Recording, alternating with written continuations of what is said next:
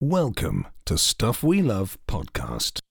Hi, everyone. Welcome to the Stuff We Love podcast. I am Scott, and I'm happy to welcome to the show returning champion, legendary guest, a Renaissance man, I guess would be the appropriate term.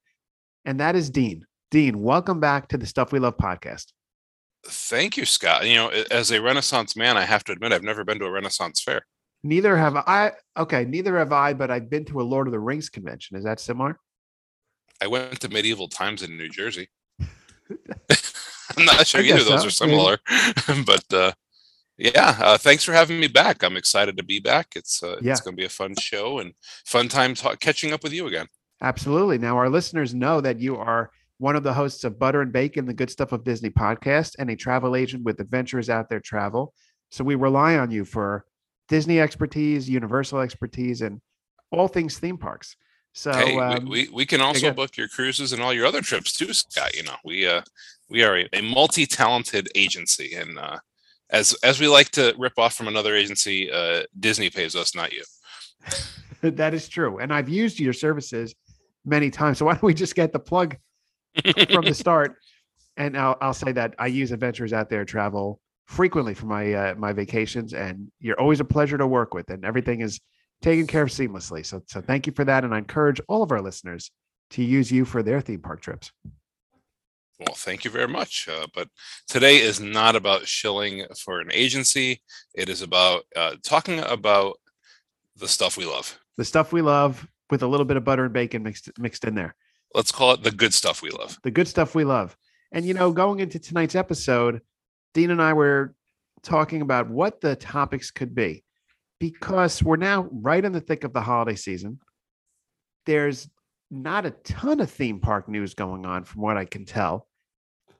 But if you're a fan of this stuff like we are, there's always things to chat about. And we'll throw in a little bit of pop culture as well into our conversation. So, Dean, I wanted to begin the conversation tonight with a very intense hot take by me. And I figure what we do is we throw back and forth theme park topics, okay? All right. Here's my hot take. I was thinking a lot about this. I like Disney Springs more than Animal Kingdom. Wow. Well, I could build a pros and cons list there. Number one, Disney Springs. No admission fee required. True. You can get into Disney Springs for free. You can do a lot at the Springs and not take your wallet out. Disney Springs has Boathouse. And Gideon's. It does. Here's a question for you. All jokes aside. When you take a trip to Walt Disney World, particularly one that's a little bit longer, you know, I think most folks, if they're there 5 days or less, very focused on theme parks. But when you get there for a week or more, you usually have that day where you're like, don't want to get up early in the morning and you want to do something alternative. And some folks fill that day with Disney Springs. Mm-hmm. So think about your typical day as a veteran park goer. If you rope drop Animal Kingdom and a day where you start out at Disney Springs, which one do you stay at longer? Well, that's a great question. I will tell you, traditionally, my Animal Kingdom days have been very short. The longest I would stay at Animal Kingdom consecutively maybe when they had the after hours events, and I would be there for 3+ hours, because then you'd be going on Flight of Passage 3 times, River Journey maybe twice, getting the ice cream, getting the popcorn, and so forth. If I was at Animal Kingdom at Rope Drop, I'm assuming I'm probably not going to get on Flight of Passage, although maybe now I would pay for it with the new system. But I'll do Kilimanjaro safaris. I'll do Dinosaur. I'm not really a roller coaster person, so Everest doesn't resonate with me, although I totally get why many people would love that. And I walk around a little bit. I'll check out Pandora, although having been in Pandora at night, I'm hesitant to be there during the day. It's just that Game different. changer. It is a game changer. Now, you go to Disney Springs for Rope Drop. Let's call that Disney Springs. I mean, if you're willing to throw all concerns about calories by the wayside, you could get a great breakfast, even if it's at Starbucks. You could spend hours. What's that? You can go to Everglades. Everglades, absolutely. Great choice. And you could spend hours going shopping at all the stores if you really wanted to. Go into World of Disney, Trendy, the Marketplace Co-op, Art of Disney, and we haven't even gotten to the stores on the west side and in the. I'm trying to picture in my mind what the west side is where Splitsville is. Then Yep. you have like Town Center where they have Town the Center. Sugar Boot Company store, the Running Company, and Under Armour, Uniqlo, and so forth. So if you really are saying, okay, today is a shopping day, and then you break in there with lunch and a snack, you could hypothetically be there till dinner. So that's a great question. And my answer is I could be at Disney Springs way longer than Animal Kingdom. I think that's true. Now, look, I'm never going to take a shopping mall over a theme park. So if people really want to boil it down that far, Animal Kingdom's going to win out. But what you described, other than throwing in a little Nomad Lounge, is kind of my time at Animal Kingdom for my last trip in July. Yeah. We went in. Actually, I didn't even get on the safari this time. I did ride Everest. My son loves that ride. And same thing. I don't really we don't do the Boneyard anymore. He's kind of outgrown that at his age. Not that he couldn't go play in there. He just chooses not to. We don't go see Tough to Be a Bug every time. We did go see Flights of Wonder, the new version of that this time. Right. And then we went over to Nomad Lounge, and we did walk through Pandora, and the line for the big ride was way too long, so we went on the small ride, and we got out of there. So it's not a crazy hot take. I think when you first hear it, it's going to resonate like a really hot take. Right. And I think when people are saying, hey, I'm on a Disney trip and I've already paid for my park passes, I'm going to go spend some time at Animal Kingdom. I'm going to go see some animals. And, if you really scoured any of the Disney theme parks, it's a full day. I used to get in these arguments all the time about half-day parks. There's no half-day park at Walt Disney World. Fair. You could spend open to close at every park if you wanted to. But when you've been there and you start to not want to do some of the repeats, it's not a crazy thing to say, you know what? I'm going to fill my day with a nice breakfast, a morning of shopping, couple rounds of bowling while I eat sushi. Even though that sounds weird, it goes together. It does. And with my son, I can go play in the Lego store at least an hour. Great store. There's and the M&M store. So it's kind of fun. So there's a lot to do at Disney Springs, a lot more than there used to be with Downtown Disney and the Marketplace, Village before that. So that's true. Not a crazy hot take. And you have the new Cirque show opening up. Yes. So, I think Boathouse and the Cirque show. I mean, we've now taken out our wallet more than it costs to get into Animal Kingdom with those two things on the docket. But it's a great time. And let me clarify something, Dean. I'll speak for both of us here. We are fans of Animal Kingdom. It's not that we don't like Animal Kingdom. It's just we're fortunate enough to have been to Disney many times over the years, and for me, personally, this Animal Kingdom is the park that resonates the least with me in terms of at least stuff to do. And there are some times where I could be there for a while in Walt Disney World and not even look at Animal Kingdom as a place I definitely need to go to, which I know is there will be people that would think I'm silly for saying that, but it's just a personal call. There are people out there who say Animal Kingdom is their favorite park. Yes, we know one. I did a 7-day trip this past summer, and I was in Animal Kingdom for roughly 3.5 hours of it. Yeah.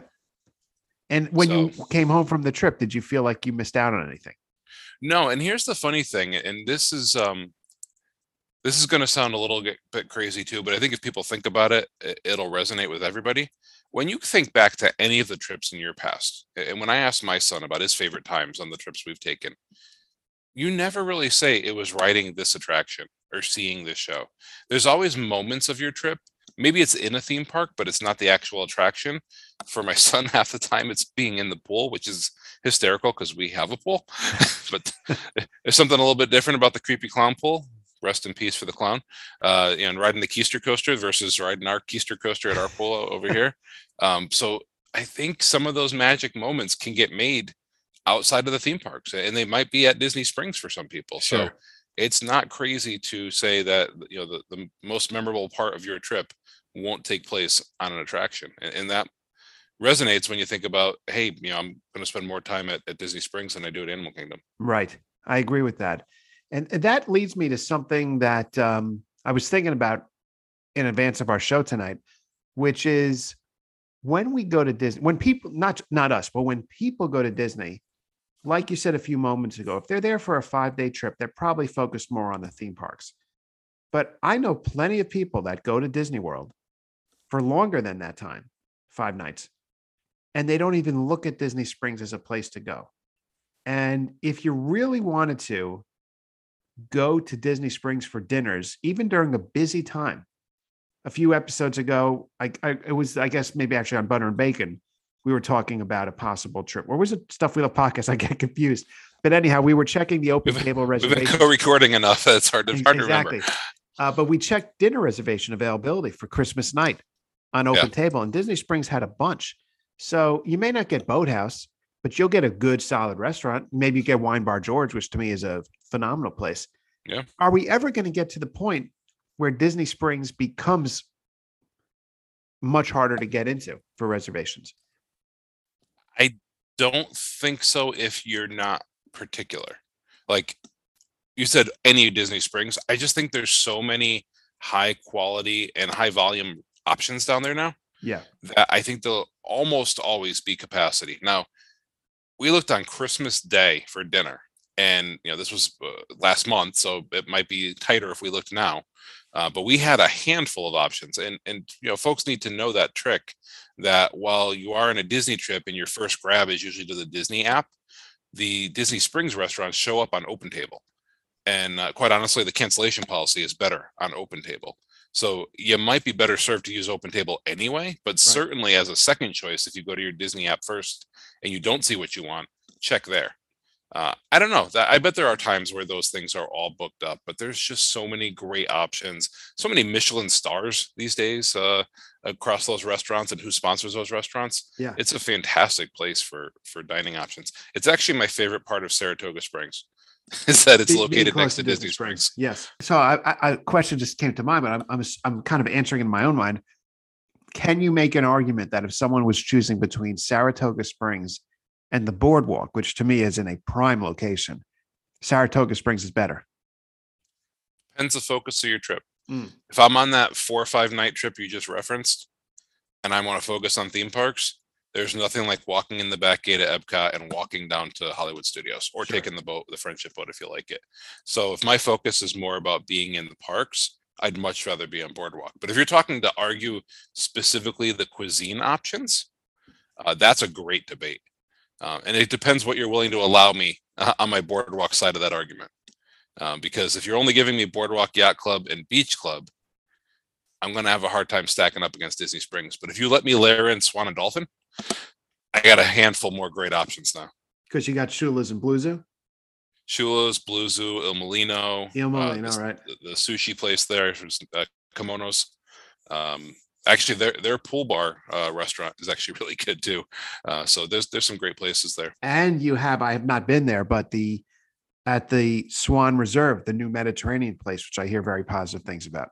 Yeah, I haven't been there yet, but I have heard positive things as well. And I'd be remiss if I don't mention the Fountain, which is the ice cream place downstairs in the Dolphin. And they have Fresh, which is a quasi breakfast buffet, / slightly table servicey, weird model, but ask your server restaurant that you can go to. Right. It is amazing, though, just how, at least for us, Disney Springs has become a major focus of the trip. Because it is, to a large degree, just stores, many of which we could find closer to us in our respective residences. But there's something about, I think it's really what it comes down to is the combination of those stores with the Disney stores, with the food and the snack options, combined with the beautiful atmosphere, with the water and everything. It makes for a really complete shopping and dining experience. I will tell you, I have been in Disney Springs around sunset, and you're walking over to the boathouse, and this is right after browsing some of the, let's say, Art of Disney, to take an example, and you see that sunset over the water right near Paddlefish, where you could see Saratoga Springs. Oh yeah. And that's a moment where you are so happy to be there. And that's a real Disney moment. That is one of those things that I just call it. That's a vacation moment. It is a vacation moment. Yes. That's one of those ones where you can just pause for a second, get lost in the atmosphere, and just like relax. No matter what, even if there's all those hundreds of people scurrying past you, you kind of get that moment.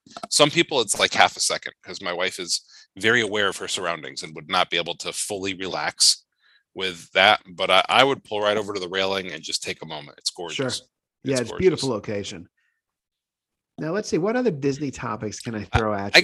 I got a topic for you, and I am not a Disneyland expert, but I did hear that, and this is going to relate to something Walt Disney World. I did hear that the parking at Disneyland is exorbitant.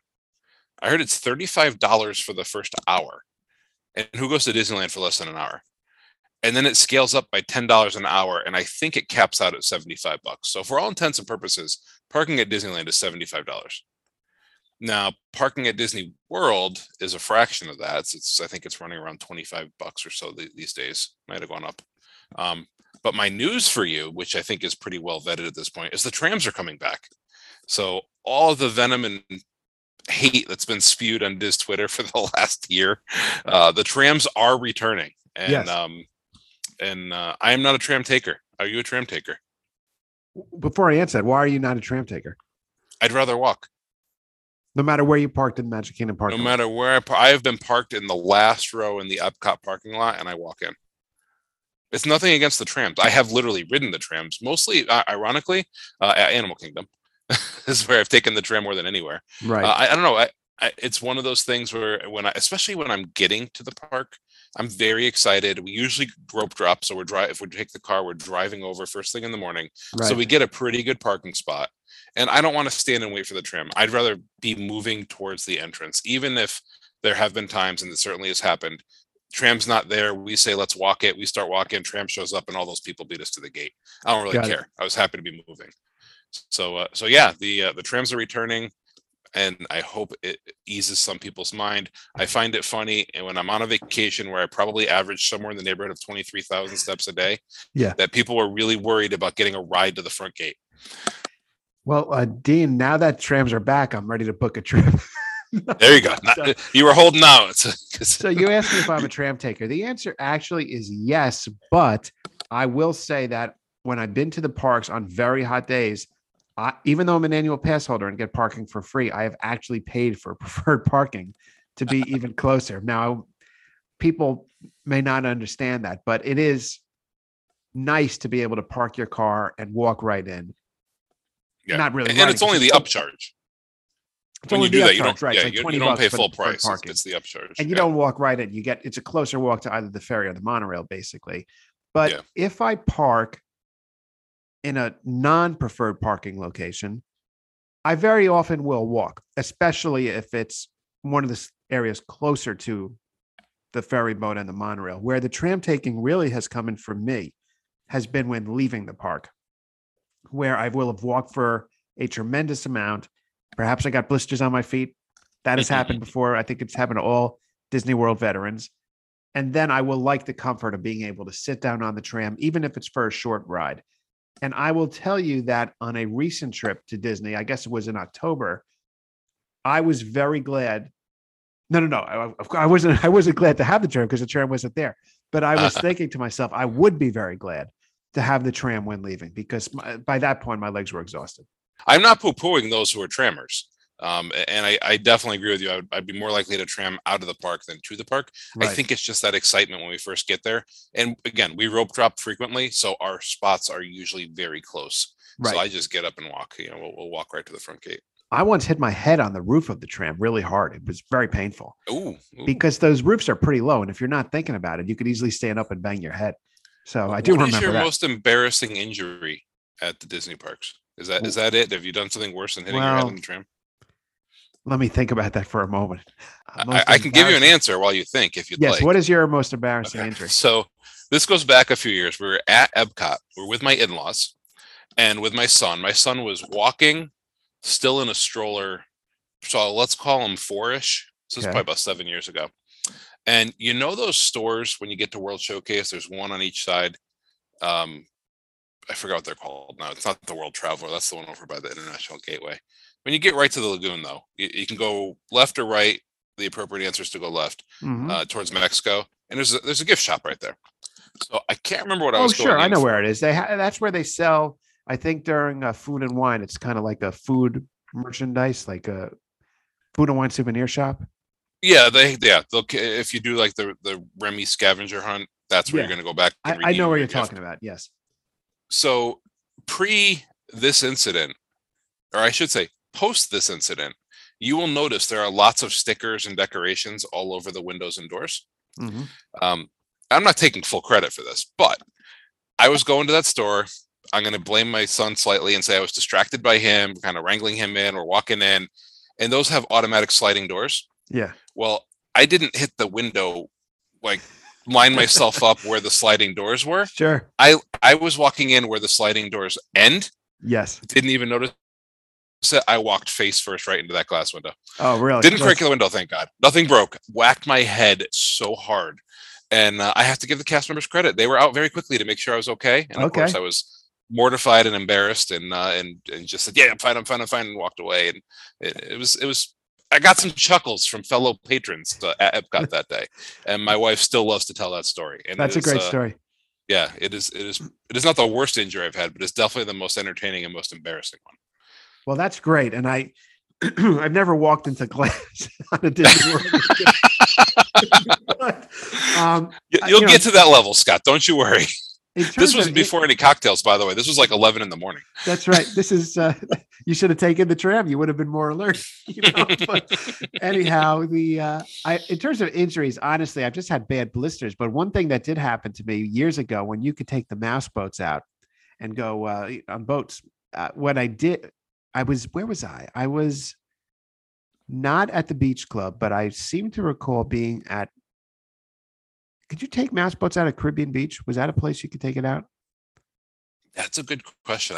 We took them out at the Grand Floridian and the Contemporary before. Yeah. I don't remember them at Caribbean Beach, but it's possible. Well, I was on a mouse boat somewhere. Yeah. And the engine in my mouse boat died. Oh. And I was literally stranded in the middle of the water. Oh, geez. And I had to be towed to shore. That's fantastic. I remember seeing people on the sideline staring at this, like, who is this guy that needs to be towed to shore? Another thing that happened this is on a recent trip. My brother and I were out on Bay Lake in a pontoon boat. We rented a whole pontoon boat, just the two of us, which is amazing, by the way. I highly recommend it. And, I loved it. But the truth is you're in control of a kind of big boat on Bay Lake, and it can be intimidating. And we're riding this boat, we're in control. And then this official Disney boat is coming in our direction. And it seems to be closer to us than really makes us feel comfortable.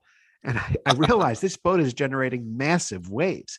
Yes. So I said to my brother, I'm like, hold on.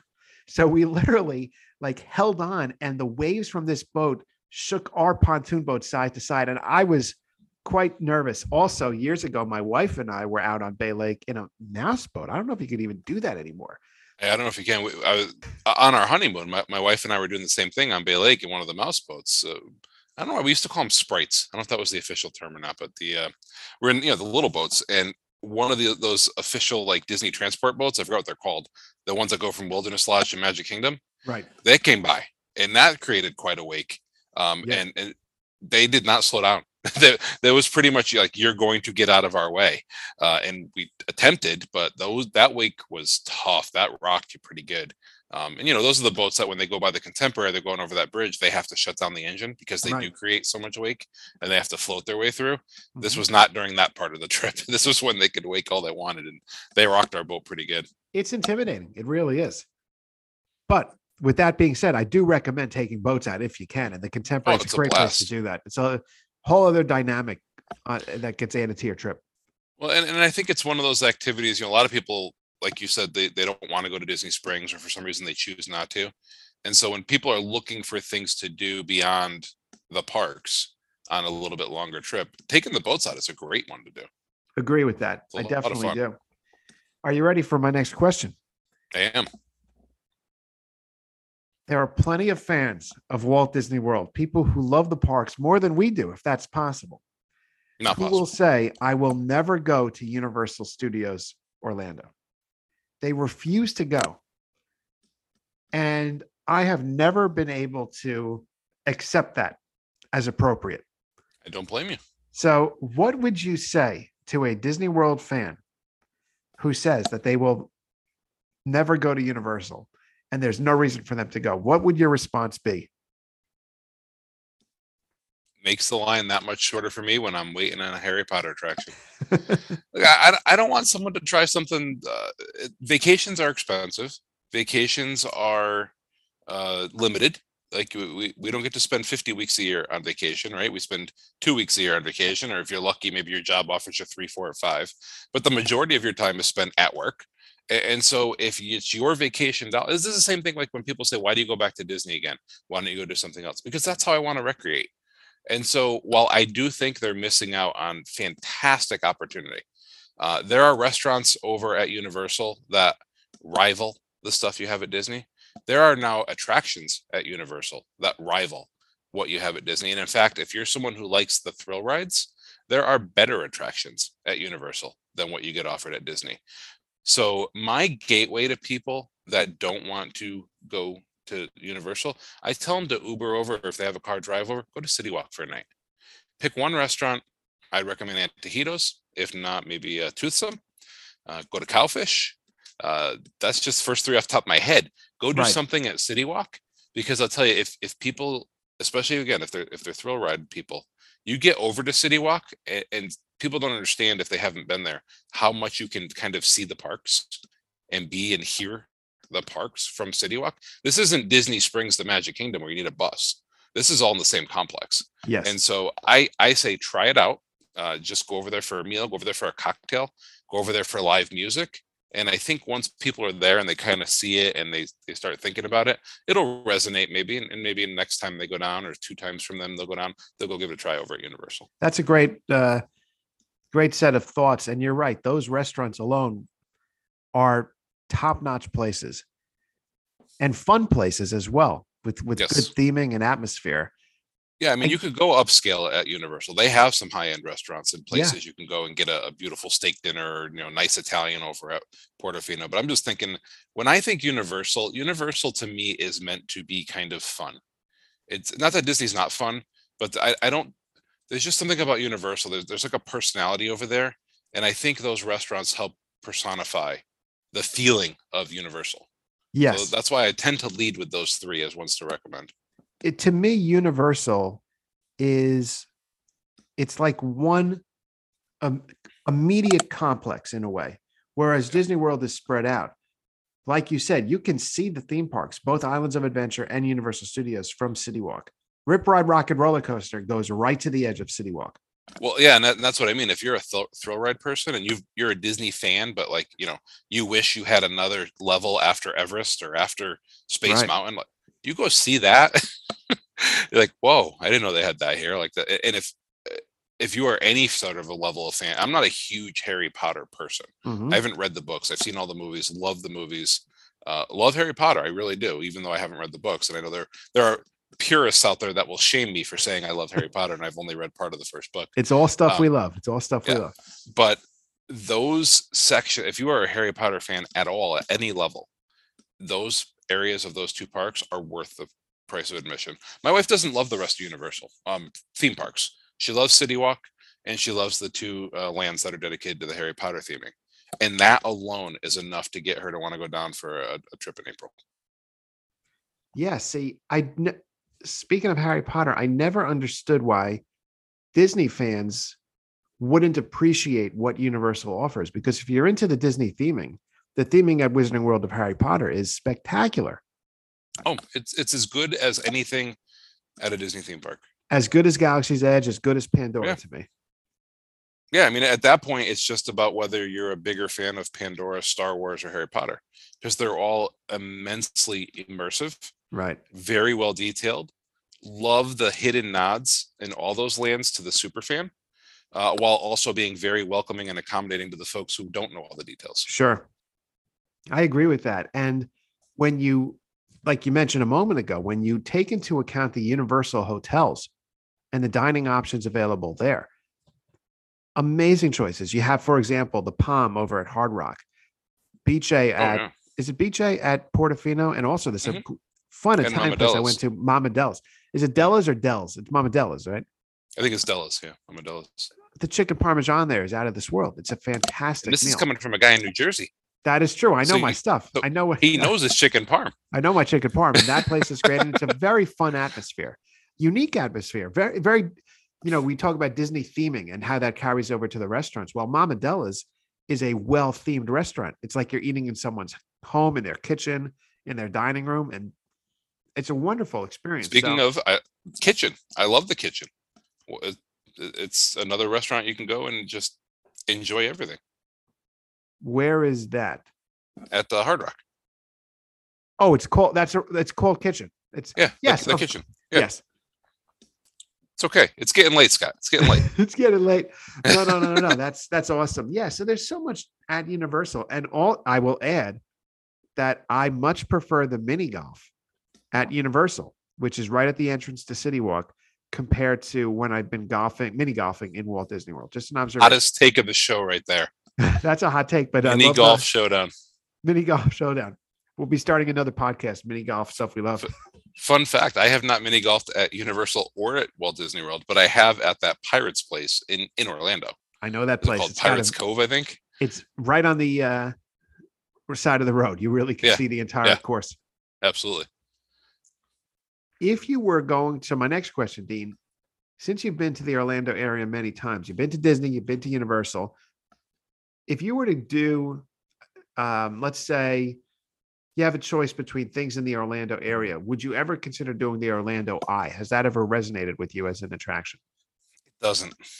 And I don't know why. I don't know if it's just, it seems like maybe there's more there.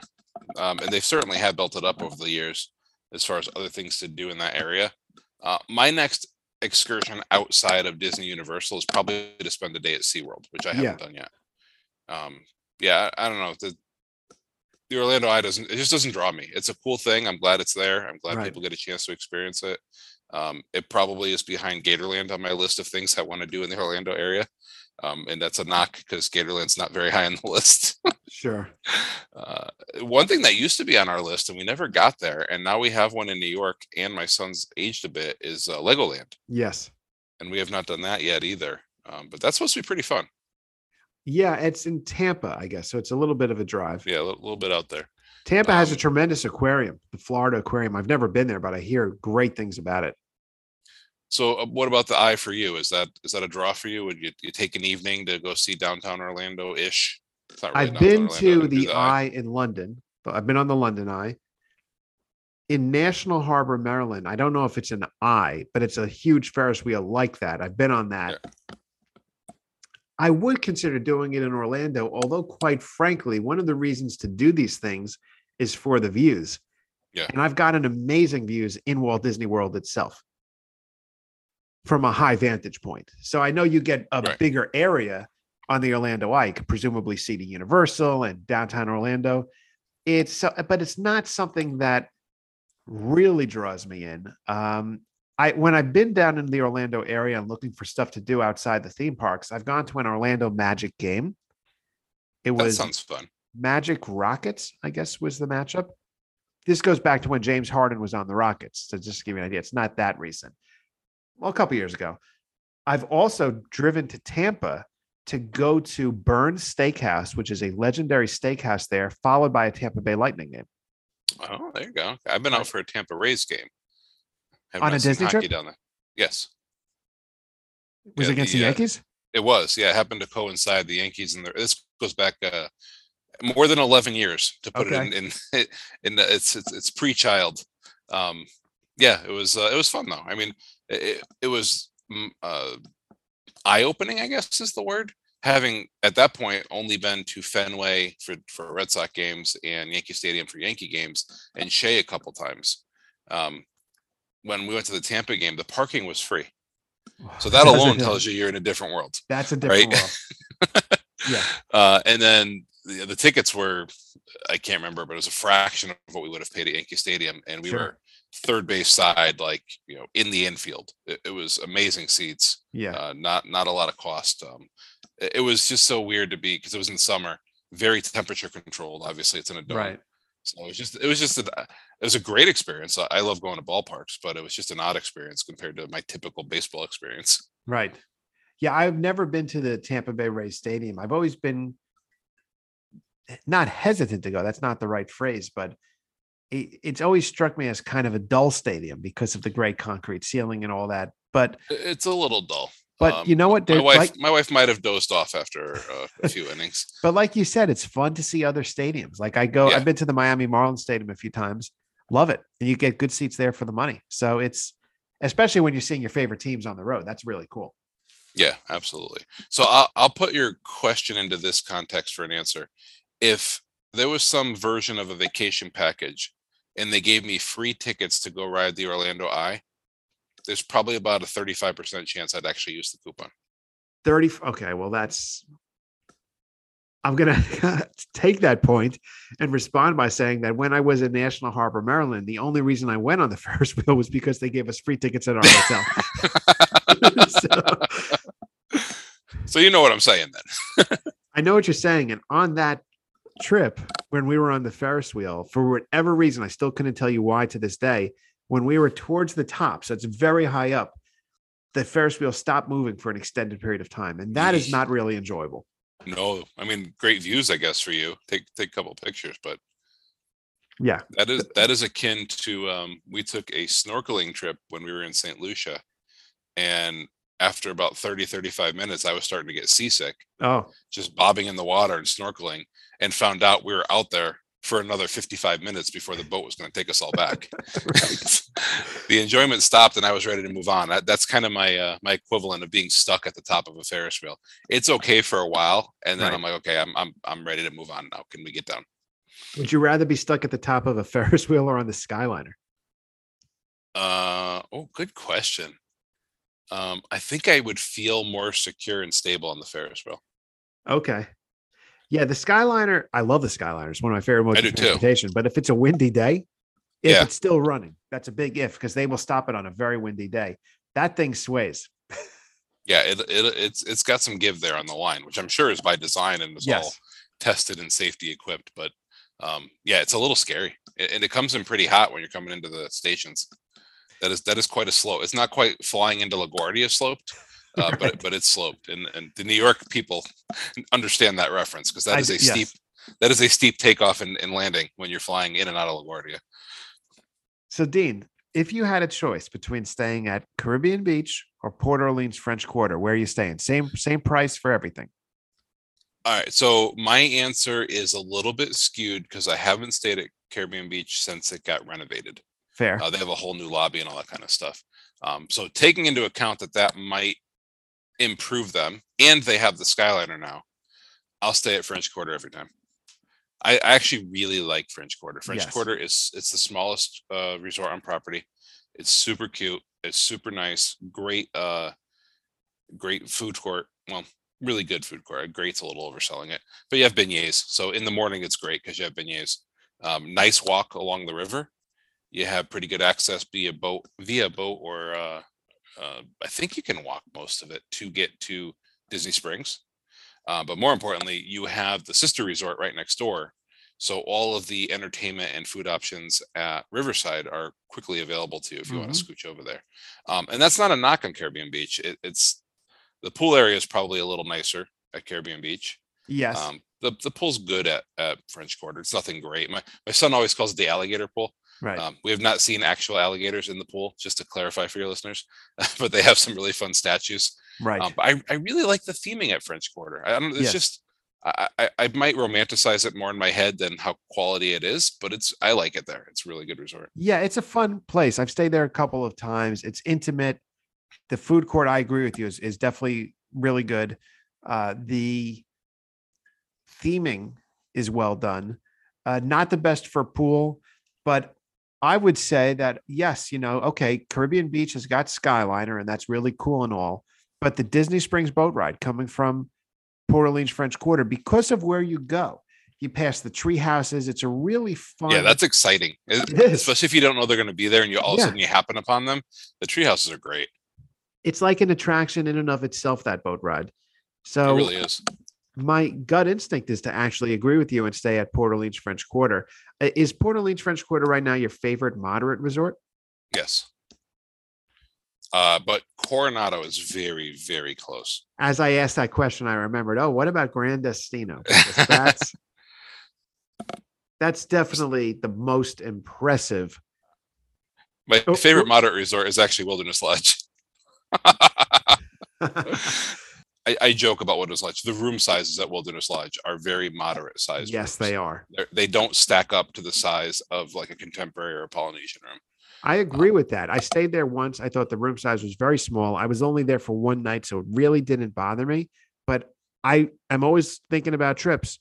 And even though when I go on a trip, I would book with Adventures Out There Travel. I'll sometimes just peruse rates. And Wilderness Lodge is very expensive. It's not a cheap hotel by any means. It's expensive and it's gone up recently. Yes. It used to be my folks who wanted to try out deluxe and they got sticker shock at the Poly and Grand Flow prices. I used to steer them towards Wilderness Lodge because it's not on the monorail, but it's a boat right away. Right. And most folks like riding the boats at Disney World, and getting a boat from there to Magic Kingdom is fantastic. It's a fun ride. And it used to be not quite half, but maybe 2/3 the price of the Polynesian room. So it was a good cost savings. But that's they've been creeping up. You're right. Their prices are growing at the Wilderness Lodge. I've seen Wilderness Lodge for $550 and up. Yeah, that's steep. Back when the Poly was first crossing that 500 barrier, you could get a Wilderness Lodge room at $3. Yes. Now I think you'd be hard pressed to get any deluxe, and in the $3s, maybe Old Key West at times. Yeah. I don't think you even get Saratoga Springs anymore in the $3s. No, probably not. I mean, it's the best discounts that are going to be out there are going to be those annual pass rate discounts. Right. And those used to go up to 35-40%. It's tough to find them even above 25 these days. Occasionally there's a 30% off, but a lot of times it's 25. And so the days of 40% off I think that ship sailed. I'm not sure you're going to see that again. Yes. My honeymoon was a 40% off annual pass discount rate at the Grand Floridian. 40%. And I think we paid somewhere in the neighborhood of like $239 a night. And I thought we were like bleeding out the nose how expensive that was. Like, it's only doing this because it's our honeymoon. And imagine now if you can get Grand Floridian at $239 a night. Put it this way. Recently, I think I heard on another podcast that not Art of Animation, maybe one of the All-Stars was in the 300s around the holidays. Yeah. That's probably right. Wow. I mean, that is pretty fascinating. And if you follow enough commentary on Disney Twitter, they will all tell you how Disney's pricing people out and they don't go. And if you go and try to book that room at the All-Star, it's probably pretty close, if not completely sold out. Yes. So Disney doesn't really inventory by person. They just carry by capacity, and they're not having any problems. No, they're really not. And neither is Universal. Universal's prices are up there too. But I will say, and we have said this before on the podcast many times, we talked about a few minutes ago about Disney versus Universal.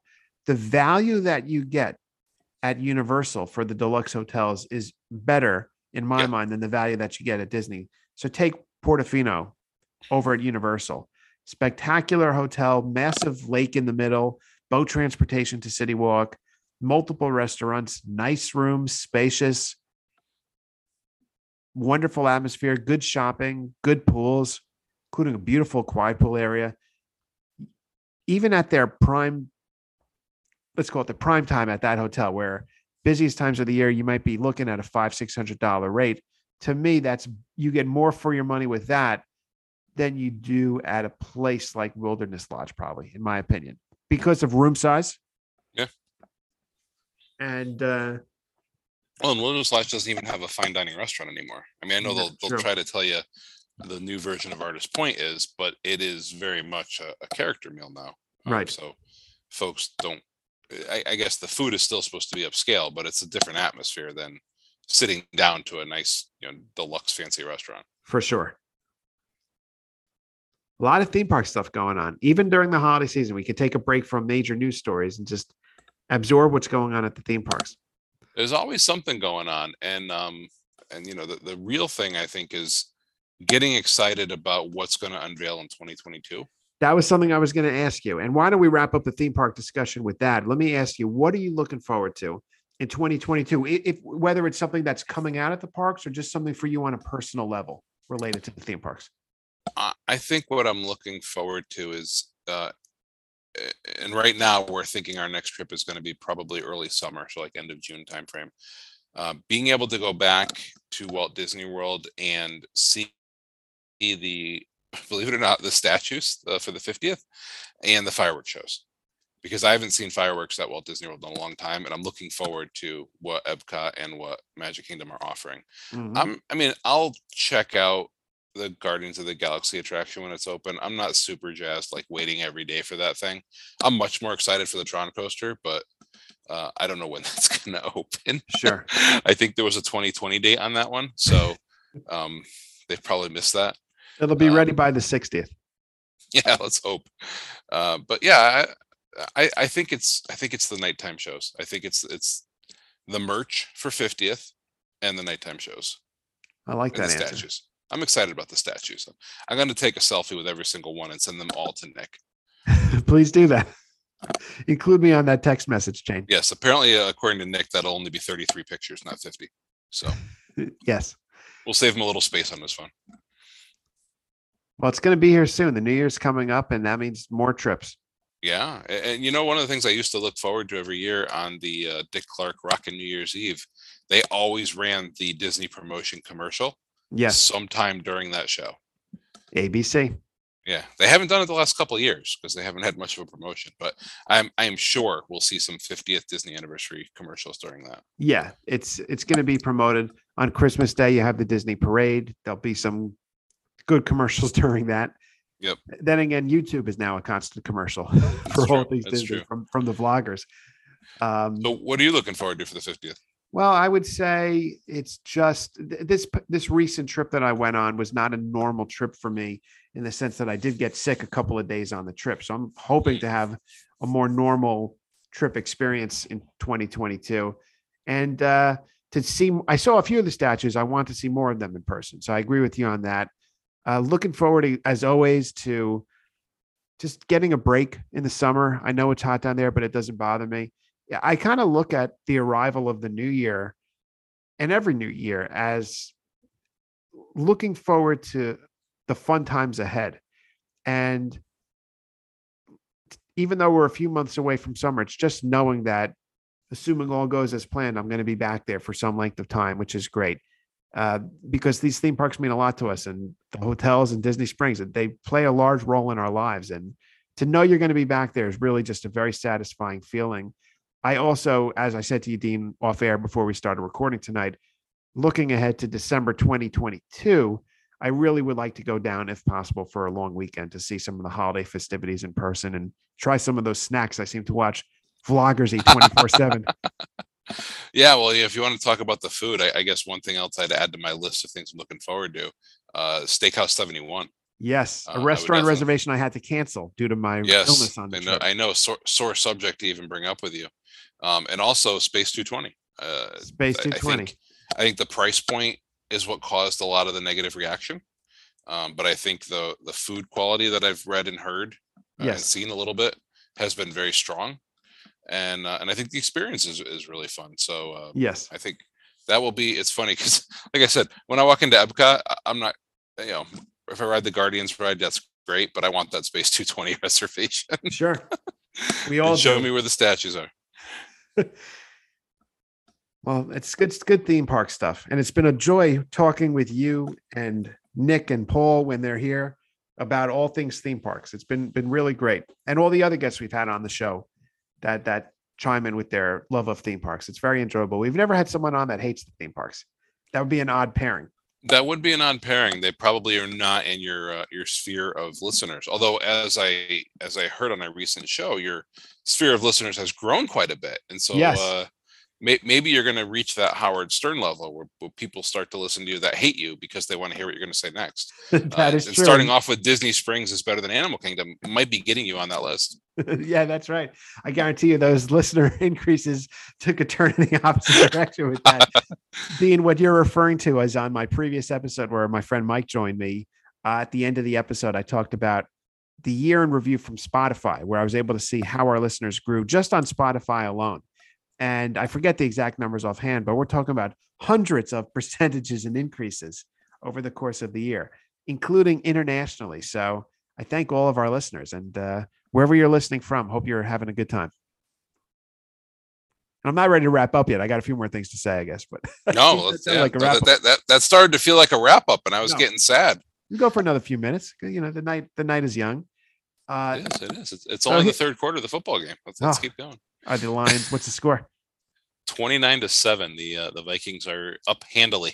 Okay, interesting. It's time to sit Dalvin Cook for the rest of the game and play Madison.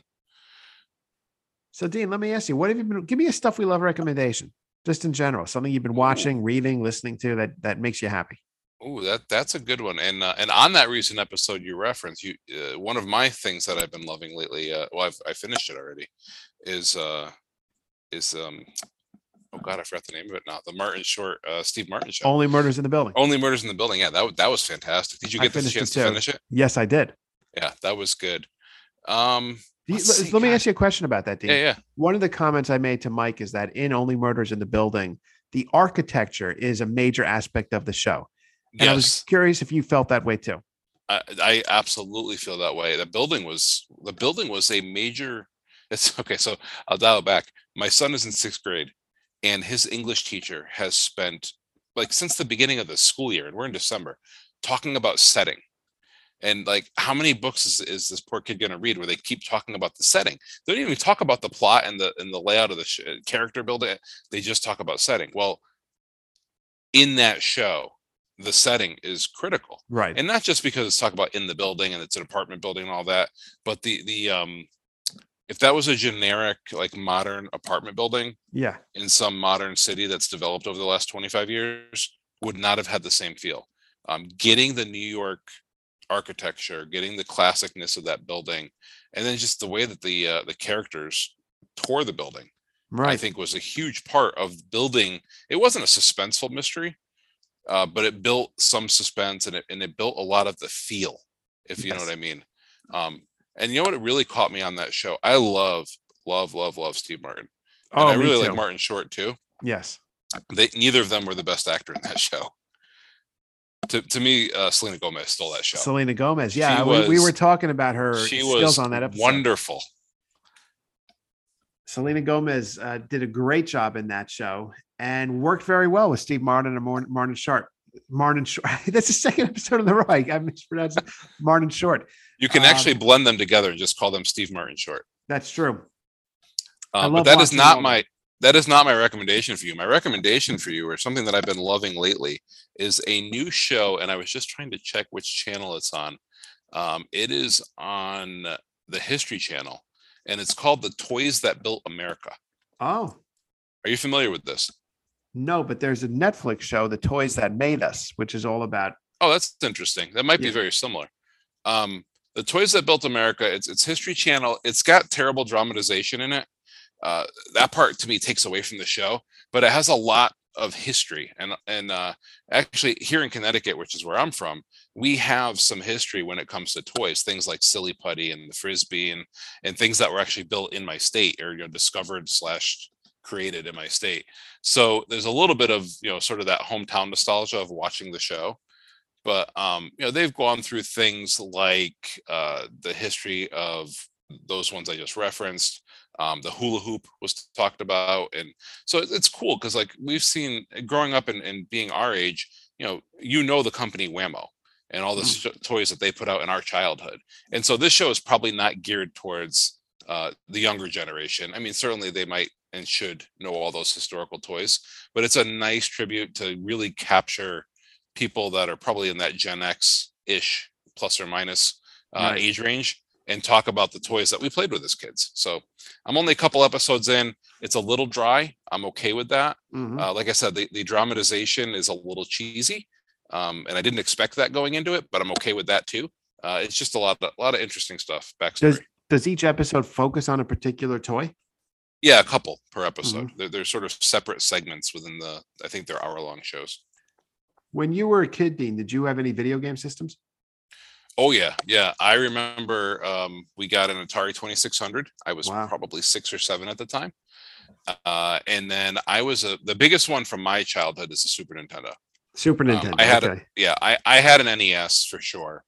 But Super Nintendo was the one that really captured me. And I was big into the sports games. Yes. So pre-Madden, we're talking Tecmo Bowl, Super Tecmo Bowl, MLB Baseball, MLB Ken Baseball. Griffey Jr. Baseball. Does the name on regular NES Blades of Steel? Does that mean anything? Yes, to you? loved Blades of Steel. What about SNK Baseball Stars? Yep, I remember that one too. Yeah. And was that the one? Was that the one where you like recruited players and one of the teams with the lovely ladies and you had to accrue the money and help build up the pro? Yeah. I had never thought of that lovely ladies. I've not thought of that in a long, long time. And I vividly remember that. Yeah, I was more of a go outside and play kid, but I was big into video games for a while, and really I still play them with my son. But I was a huge Tetris geek.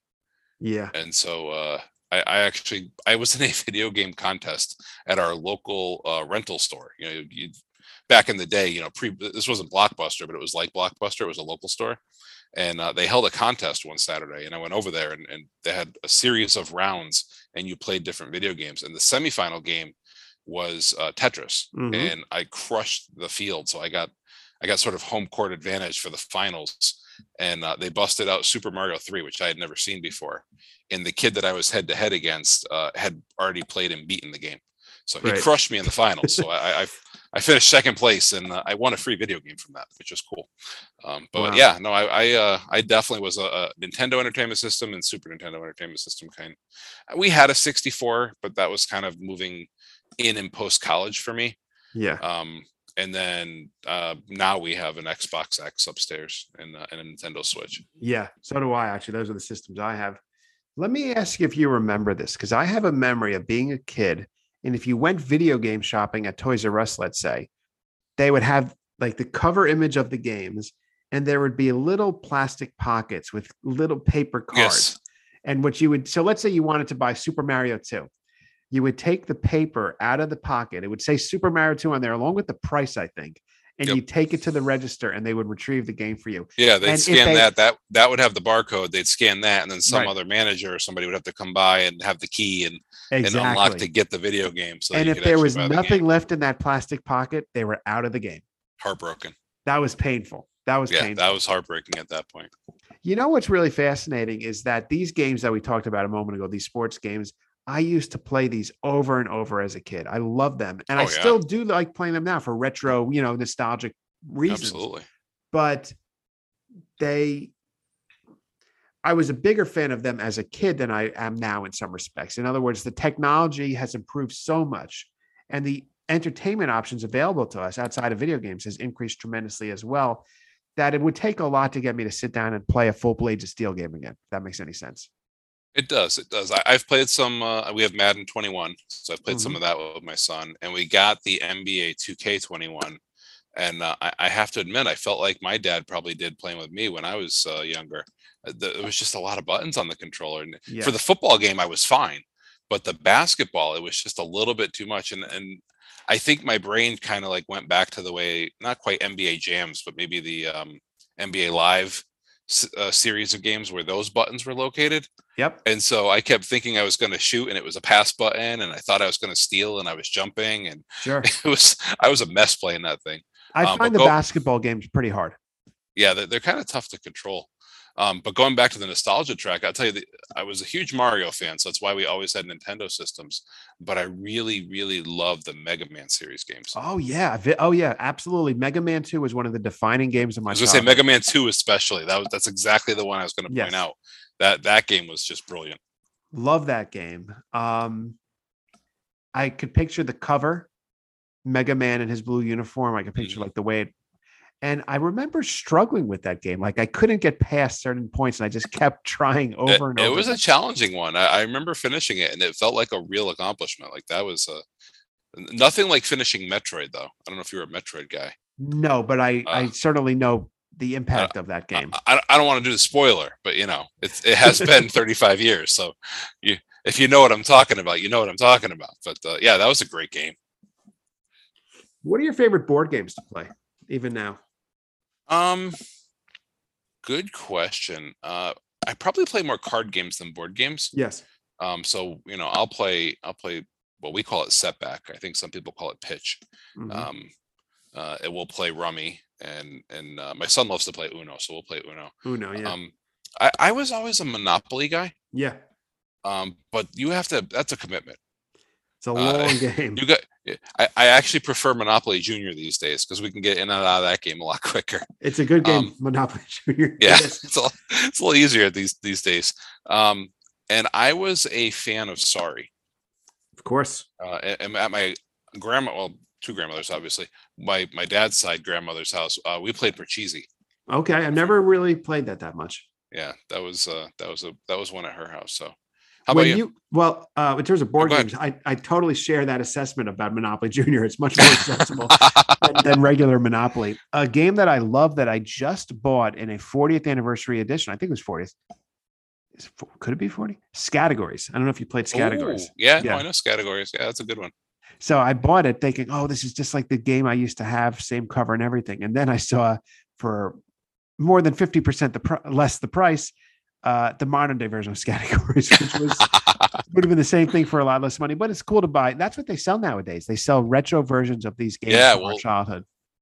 Because when we were younger, and God, I'm going to sound like an old man here. When we were younger, the board games were just made better quality. Yes, and then especially when they were Premier Edition type stuff, and they were trying to like get you to hooked on these games. And so I remember having the high quality board. The Monopoly pieces were actually made of metal. All that kind of stuff. There was detail on the hotels and the houses. And then they really cheesed out for a while, just trying to pump out the cheapest version possible. Even the paper money got thinner, which was amazing to me. Yes. And then you're right, as they got to like, hey, here's the 30th, the 25th, whatever edition, 40th for Scattergories. They come out with better quality when they do that. Of course, they double the price tag, right? But they definitely come out with better quality. The other thing I always enjoyed were trivia games. Yes. Trivial Pursuit being probably the poster child of that. And Disney Trivial Pursuit, we own that. We own two different versions of it. Oh, I didn't know that even exists. Do you know I own Beatles Trivial Pursuit, which I know you're going to have no interest in playing. I am not surprised at all. But unless the answer is Yellow Submarine, I'm probably going to get it wrong. I'm going to throw some names of board games out at you that I played as a kid. Tell me if these resonate with you. Go to the head of the class. Didn't play that one. Mr. Game Show. Nope. Shrieks and Creeks. I'm pretty sure you made up all three of those. I did not make those up. I really did not make those up. They're all games. Shrieks and Creeks is a horror game that had a cassette tape. And so unless you have a cassette player nowadays, you can't even play a version of it. What about Passport? I remember the name, but I couldn't tell you any details, but I do remember that one. Stratego? Oh, yeah. Stratego is a great game. Yep. And I know there's others, but those are just some that come to mind. Game of Life I was very into as well. Life, yes. Clue. Clue is great. Even still. Othello. What's cool? Did you play Othello? Othello. I didn't really play it that much, but I can picture. I think I had it. What's cool about Clue nowadays is you have so many different versions. Clue Harry Potter. Yeah. Clue. Insert name of pop culture franchise. You can have a clue. Probably Beatles. I'm sure it exists. I don't think that actually. The problem with Clue Beatles is it's always Yoko Ono's fault. That is not true. That is one of the lessons of the Get Back documentary on Disney Plus now. Anybody who thinks Yoko broke up the Beatles is incorrect. It was that holiday song, man. The what? Holiday song from John Lennon. That's what broke up the Beatles. The holiday song. It probably came out way after the This Is Christmas. Oh, you mean the Christmas holiday song? Christmas song, War is Over if you want it. Yeah, War is Over. That came out in, I guess, the early 70s, I believe. And I love John Lennon. That's not one of my favorite Christmas songs. He was writing that, and that ruined the Beatles. I'm going to blame that because I hate that. I can't say I hate that song. That is among my least favorite of Christmas songs. Agree. And I will rarely stay on a radio station that starts to play that song. I heard a version of it, and I think it was by Jewel. Oh. And I have to admit, I'm a Jewel fan, so I'm biased, but it was way better than the John Lennon version. Just to know you're listening to something John wrote makes me happy, Dean. Okay. I'll listen to lots of things that John wrote. So, but that's great stuff about board games. I wanted to ask you one other question. It'll come to me in a future episode. But I actually, speaking of music, I watched something very good a couple of nights ago. I rented a movie on Apple TV. I think it was like $6.99 to rent. It was a documentary about Brian Wilson of the Beach Boys. It's Oh, called Brian Wilson Long Promised Road. And it premiered at Tribeca Film Festival. And recently, when the Academy Awards announced the movies that were eligible to be nominated for Best Documentary, it made the cut. So we could see a possible Oscar nomination for it. And basically, what it is, it's a 90-minute film where a journalist from Rolling Stone named Jason Fine accompanies Brian Wilson as he travels around California to where he grew up, where his siblings lived when they got older, where the Beach Boys shot the cover of one of their first albums. And he tells stories related to that. And if you know about Brian Wilson, he suffers from mental illness. He's very open about that. But I found he's very upfront with that. And he doesn't say much, but you do seem to get an insight into his mind and his perspective on music. And he really is a genius. I mean, it's a different level in terms of what he can put together in his mind. Someone described him as being like, when it compared to the Beatles, Lennon and McCartney, or Harrison in terms of songwriting, with the producer skills of George Martin all in one, which is really true. And it was very emotional movie, but very, very well done. So that's the Stuff We Love recommendation. that's a strong one. There are some. I don't know if it was COVID. It must have been. I feel like there's more movies that are starting to come out now. Yes. And I know a lot of movies just got released to streaming, and maybe they didn't get quite the advertising budget because of that. But I've seen more movie commercials and more references to movie reviews over the last 2 weeks Yes. than I feel like I have in the last 6 months. And one of those movies that's coming out looks like it's a Kurt Warner documentary. Oh, really? Yeah, I forgot the name of it now. It's like the something Underdog.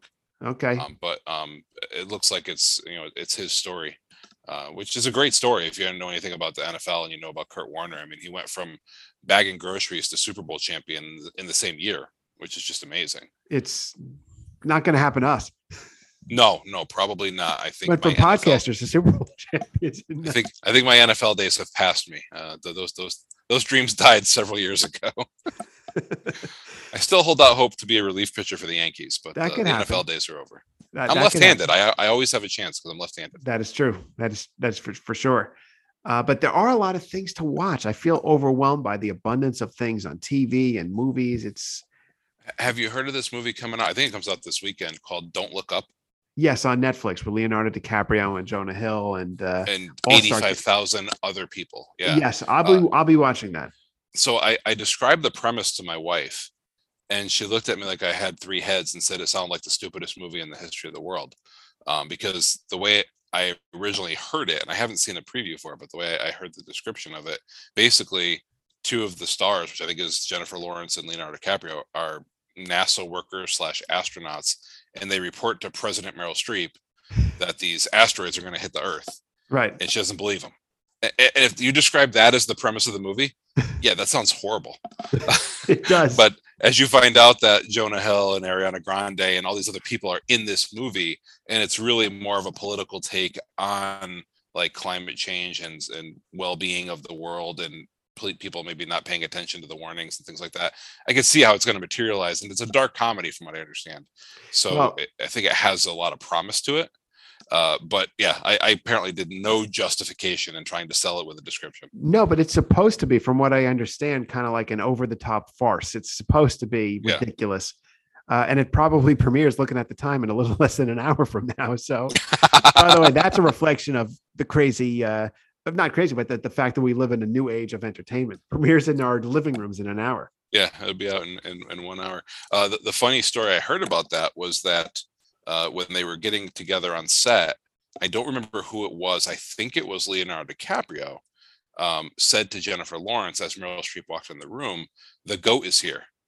And right. I heard about this. Yeah, she had a very negative reaction. Thought they were calling her an old goat. Right.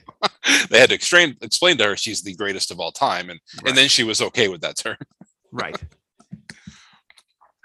Meryl Streep. Yes. Well, I'll be watching that movie. I'll get around to it. Also premiering, I think, an hour from now on Amazon is the movie about Lucille Ball and Desi Arnaz with Nicole Kidman. Yes, I heard that was coming out as well. Aaron Sorkin wrote the script on that. I can't say it without sounding negative. I'm not a Lucille Ball person. Okay. It's not that I don't find her funny. I never got into the show. My wife is actually a pretty big fan, so we may end up watching both of those. We will Sure. see. But yeah, no, I don't have a problem with Lucille Ball. The bits I've seen of her are funny, but I probably could appreciate it more if I knew more of her material and had watched her show. There's just so much like I said a moment ago, so much to watch. It really, every weekend is just stuff coming out. It's really tough to stay pace with, especially when you watch as much sports as we do. Well, that's my big problem between keeping up on this fine podcast and watching sports, which I'm actually doing both at the same time right now. It's hard to fit in all the TV shows that I'd like to watch. Yeah. But circling back, Nicole Kidman, are you a Nicole Kidman fan? I am a Nicole Kidman fan. I feel like she can be divisive. That some people like her and some people don't. Yeah. I think she's a very high quality actress. I don't think I would ever go to see a movie just because she's in it. There's very few people that would fall into that category, honestly. But I think she's a very good actress. Is Josh Gad in that category for you? No, I honestly, in terms of people that I would go to see in a movie that they're in, I'm a huge Leonardo DiCaprio fan. I think he's a fantastic actor. I don't think he would fall into that category necessarily. I think he's gotten to the point where he's not in the movie unless it's going to be a sort of high stakes quality movie. Right. And that's not to say that he's the reason it's high stakes and quality. It's just that those two things tend to come together quite a bit. There's other actors that you see that are, Kevin Bacon is in every movie. Well, used to be at least. So he's not that guy. He will do select movies. I'm not saying I've loved everything he's done, but he has done some really, really high quality, great movies. Right. Yeah. Leonardo, even if you don't end up liking a movie he's in, that if he's in something, it's a movie that's worthy of discussion. It's a movie of significance. And when you look at some of the films he's been in recently, I mean, all his work with Martin Scorsese and Once Upon a Time in Hollywood, which I thought was fantastic. Films like that. He's not just going to appear in something just to be in something. I'll tell you two actors that maybe the closest I can get to qualifying for that category of I'll go see it because it's their movie. Steve Martin, previously great actor, Steve Martin, and the late Robin Williams. Oh yeah. I would go and see any. I like the movie Death to Smoochie. I mean, it's anything that Robin Williams touched was brilliant to me. A real genius and very missed. Yeah, absolutely. So Dean, before we wrap up, I just one more question for you, which is tell me about something related to music that you've noticed recently. Something related to music that I've noticed recently. Right. Like, have you seen anything appear on a radio that surprised you or on a streaming service that surprised you and so forth? Well, other than the fact that I dropped the streaming service from my car, you know what, and maybe this is maybe where I feel like maybe you're going somewhere with this that I'm supposed to pick up on. No. I'm not sure I'm picking it up quickly enough. All I'm saying is I'm always curious what people are listening to or, had something. Yeah. So I'll give you a funny anecdote. I did have Sirius XM in my car up until this week. And I tend to listen a lot to the 90s and 2000s channel. And now they have one called Mosaic, which kind of blends the two. Yes. And then I listen a lot to the alternative music. So, going by numbers like channel 22, which is the Pearl Jam channel, 34, which is Lithium. Yep. And then of course I listen to the sports ones. But my son has picked up on a lot of that music, even though he's 11. And so he gets very excited when like the Chili Peppers come on the radio. But what I have done recently, and this goes back into early November, we went to a wedding up in Saratoga, New York. And I was listening to Christmas carols the whole way up. Yeah. And I had a friend of Eli's in the car, and she was rolling her eyes at me. She's like, "Why are we doing Christmas carols in early November?" And I'm like, I can't get enough.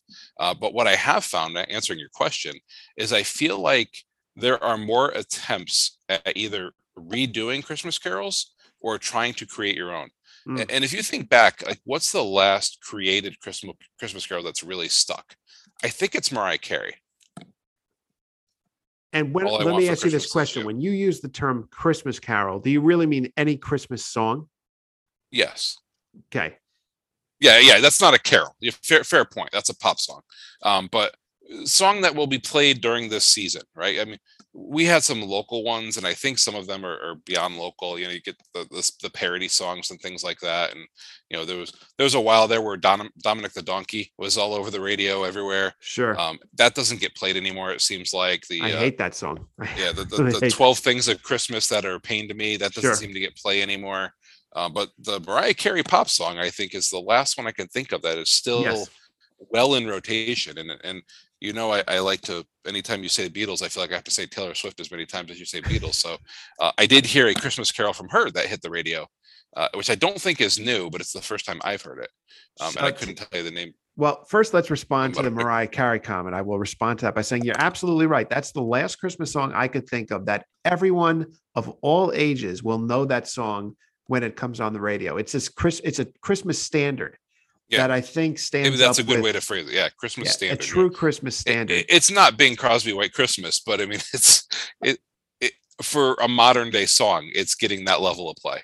I agree. If you were to put together a playlist of essential Christmas songs, absolutely All I Want for Christmas Is You by Mariah Carey would be on that playlist. Now, there's been other songs that have come out, Christmas songs that get airplay on stations like Hallmark on Sirius XM. But they're just not at that level. Now, Taylor Swift, turning the subject to one of the greatest of all time, years ago released a 5-song EP of Christmas songs, okay? She did covers of Last Christmas, Santa Baby, Silent Night. There's one original, I think, and something else I'm missing on there. I forget which one. But anyhow, maybe there are 2 originals on there. I saw something on Twitter. I don't know if it's accurate, that as of the other day, her Christmas collection was her #1 streamed album/EP of songs, which actually makes sense because you're right in the heart of the Christmas season. Yeah, I can see that being the current high streamer. Now, last year, Taylor released a Christmas song called Christmas Tree Farm, which that's the one. I love it. I had not heard it before. I heard it today for the first time. It's a very good Christmas song. I don't think it's a standard like Mariah Carey, All I Want for Christmas Is You, but it's to me a really great song. And what she did just a couple of weeks ago as an Amazon Music exclusive, although you don't need to pay full price to get it, you could just be a Prime member and have access to it. She released a version of Christmas Tree Farm recorded at Abbey Road Studios, home of the Beatles, featuring an orchestra. So there's from what I can tell, no drums, no guitar. And I think it's beautiful. I actually like it more than the original. So, at Stuff We Love Podcast, we love Beatles and we love the music of Taylor Swift. And given the time of night we're recording, I won't be playing that as soon as we hang up, but I will be playing that tomorrow on Amazon Prime. I love it. I think it's a great version. And keep on listening to the Christmas music. It brings me joy. Yeah, I think there's been some songs that have been disparaged over the years. I think the Wham! Last Christmas. I like that Christmas song. I love that song. Never gets old. No, I agree. I do never need to hear Santa Baby ever again. Particularly Madonna's version. I agree with that 100%. Tell you something interesting I heard. I think I could vouch for its accuracy, although listeners may want to double check. The song by Darlene Love, Baby Please Come Home, for Christmas, right? I had heard she was 18 years old when she recorded that song. And to me, that's one of the most amazing vocal performances I've ever heard on any track. Yeah. So if that's true, or at least pretend in your mind it's true, so that when you listen to it the next time, you'll be even more impressed with the track. Yeah, kudos to her. That's fantastic. Do you have any and I'll just use the term holiday music in case there's other celebrations of music that you put in during this season that you actually play at home, or do you just kind of go with like, hey, Hallmark Channel or Pop Christmas Time and see what's streaming and pick that up? I actually do both. I'll put on random playlists that I find on Spotify or Apple Music, for example, and see what song comes on. But I also have put together playlists of my own that highlight songs. And for me, I love the classic Christmas songs like the Christmas song by Nat King Cole, Judy Garland, Have Yourself a Merry Little Christmas. I love those. And then I'm always discovering new Christmas songs or versions of existing Christmas songs that I never knew were out there. So to give you an example, The other day, I was listening to maybe it was Spotify, and I heard a version of "It's the Most Wonderful Time of the Year," and the singer is Stevie Mackey. That's the guy's name. Never heard this before. It was actually a duet with Jennifer Lopez. And apparently Stevie Mackey is a vocal trainer. And then knowing that he's a vocal coach, it makes complete sense when you listen to the rest of the songs from the album. It's like perfect voice. Nice. Yeah, no, we will typically do the playlist or just the random channel on XM or on Amazon, but I do play, and this goes back to when I had it on CD, Jewel's Christmas album. Right. You mentioned you're a Jewel fan. I'm a Jewel fan. Yes. And that's where the song, if you remember the song Hands that she came out with, that's actually on her Christmas album. These hands are small, I know. Yes, not that's yours, the one. they are my own. That's on her Christmas album. So it doesn't really fit well with the rest of the Christmas music, but it's a really good version of a lot of Christmas standards. So tonight, I think let's take a moment as we'll go to wrap up, because I think this is the perfect place. Tonight on the Stuff We Love podcast, we've talked about Disney Springs, Epcot, Universal Hotels, food, boats, waves on the water, video games, holiday music, Taylor Swift's Christmas EP, and I sung the song Hands by Jewel. I mean, if this doesn't qualify for a podcast award, the awards are rigged. And I agree with that. And also there was the inevitable reference to SNK baseball stars. Which you should now work in a Nintendo or Super Nintendo game into every episode. That's true. Going forward, this might be your new shtick. For any of our listeners, if someone asks you why you listen to the Stuff We Love podcast, all you got to do is say, well, they talk about Jewel and Blades of Steel. It's true. It's true. I mean, going back to the Howard Stern reference, right. I just want to see what he's going to say next. Exactly. Blades of Steel is a great video game, by the way. Remember Fight? Great game. We used to play a lot of NHL 93. NHL 93? 93 or 94? 94 is considered a classic. Yeah, it must have been 94 then. See, I'm a little older than you, so that was college years for me. Okay. We played a lot of NHL 94 in college. Right. And NBA Live 95. That was the version of basketball that we played. Sure. EA Sports is bringing back a college football game, I heard. Oh, nice. That's very cool. The last version of that I had was 06. Okay. And because I'm in Connecticut, and because whenever you play those games, you can always play a season and then build a dynasty and all that. Right. Like if you jump into that game and you start playing as Alabama or Notre Dame or whatever, you just steamroll. Right. So being in Connecticut, I decided to play as UConn, who has arguably the worst Division I football ever. I could never get the passing down in that game. Right. So I would just run the ball every down, and inevitably we'd get to the All-American ceremony, and I'd have all the offensive linemen and my running back run the All-American team. And my quarterback had Mac Jones-like statistics from this past week, 2 for 3 in the game. That's amazing too. That statistic is just out of this world. But Dean, before I tell our listeners where they can find the Stuff We Love podcast, tell our listeners where they can find you on social media and Adventures Out There Travel and Butter and Bacon. You got a lot to talk about. Yeah, I have stayed away from things like LinkedIn and Facebook, and I do have Instagram, but I couldn't even tell you the name. So probably the best place to find me is on Twitter. I am at CT_Mickey_man. You could find our podcast, Butter and Bacon, at Butter and Bacon on Twitter, or if you're looking for the travel agency, it's at AIOT Travel for Adventure Is Out There Travel. Yep. Or just email me, Dean at adventureisouttheretravel.com. And I love it. We will take care of all your vacation needs, but certainly do a lot of specializing in Disney Cruise Line, and Universal trips. Yep. How many people do you have that book combo trips? Does that happen more often nowadays? I would say we still skew very strongly to straight Disney trips. Mm-hmm.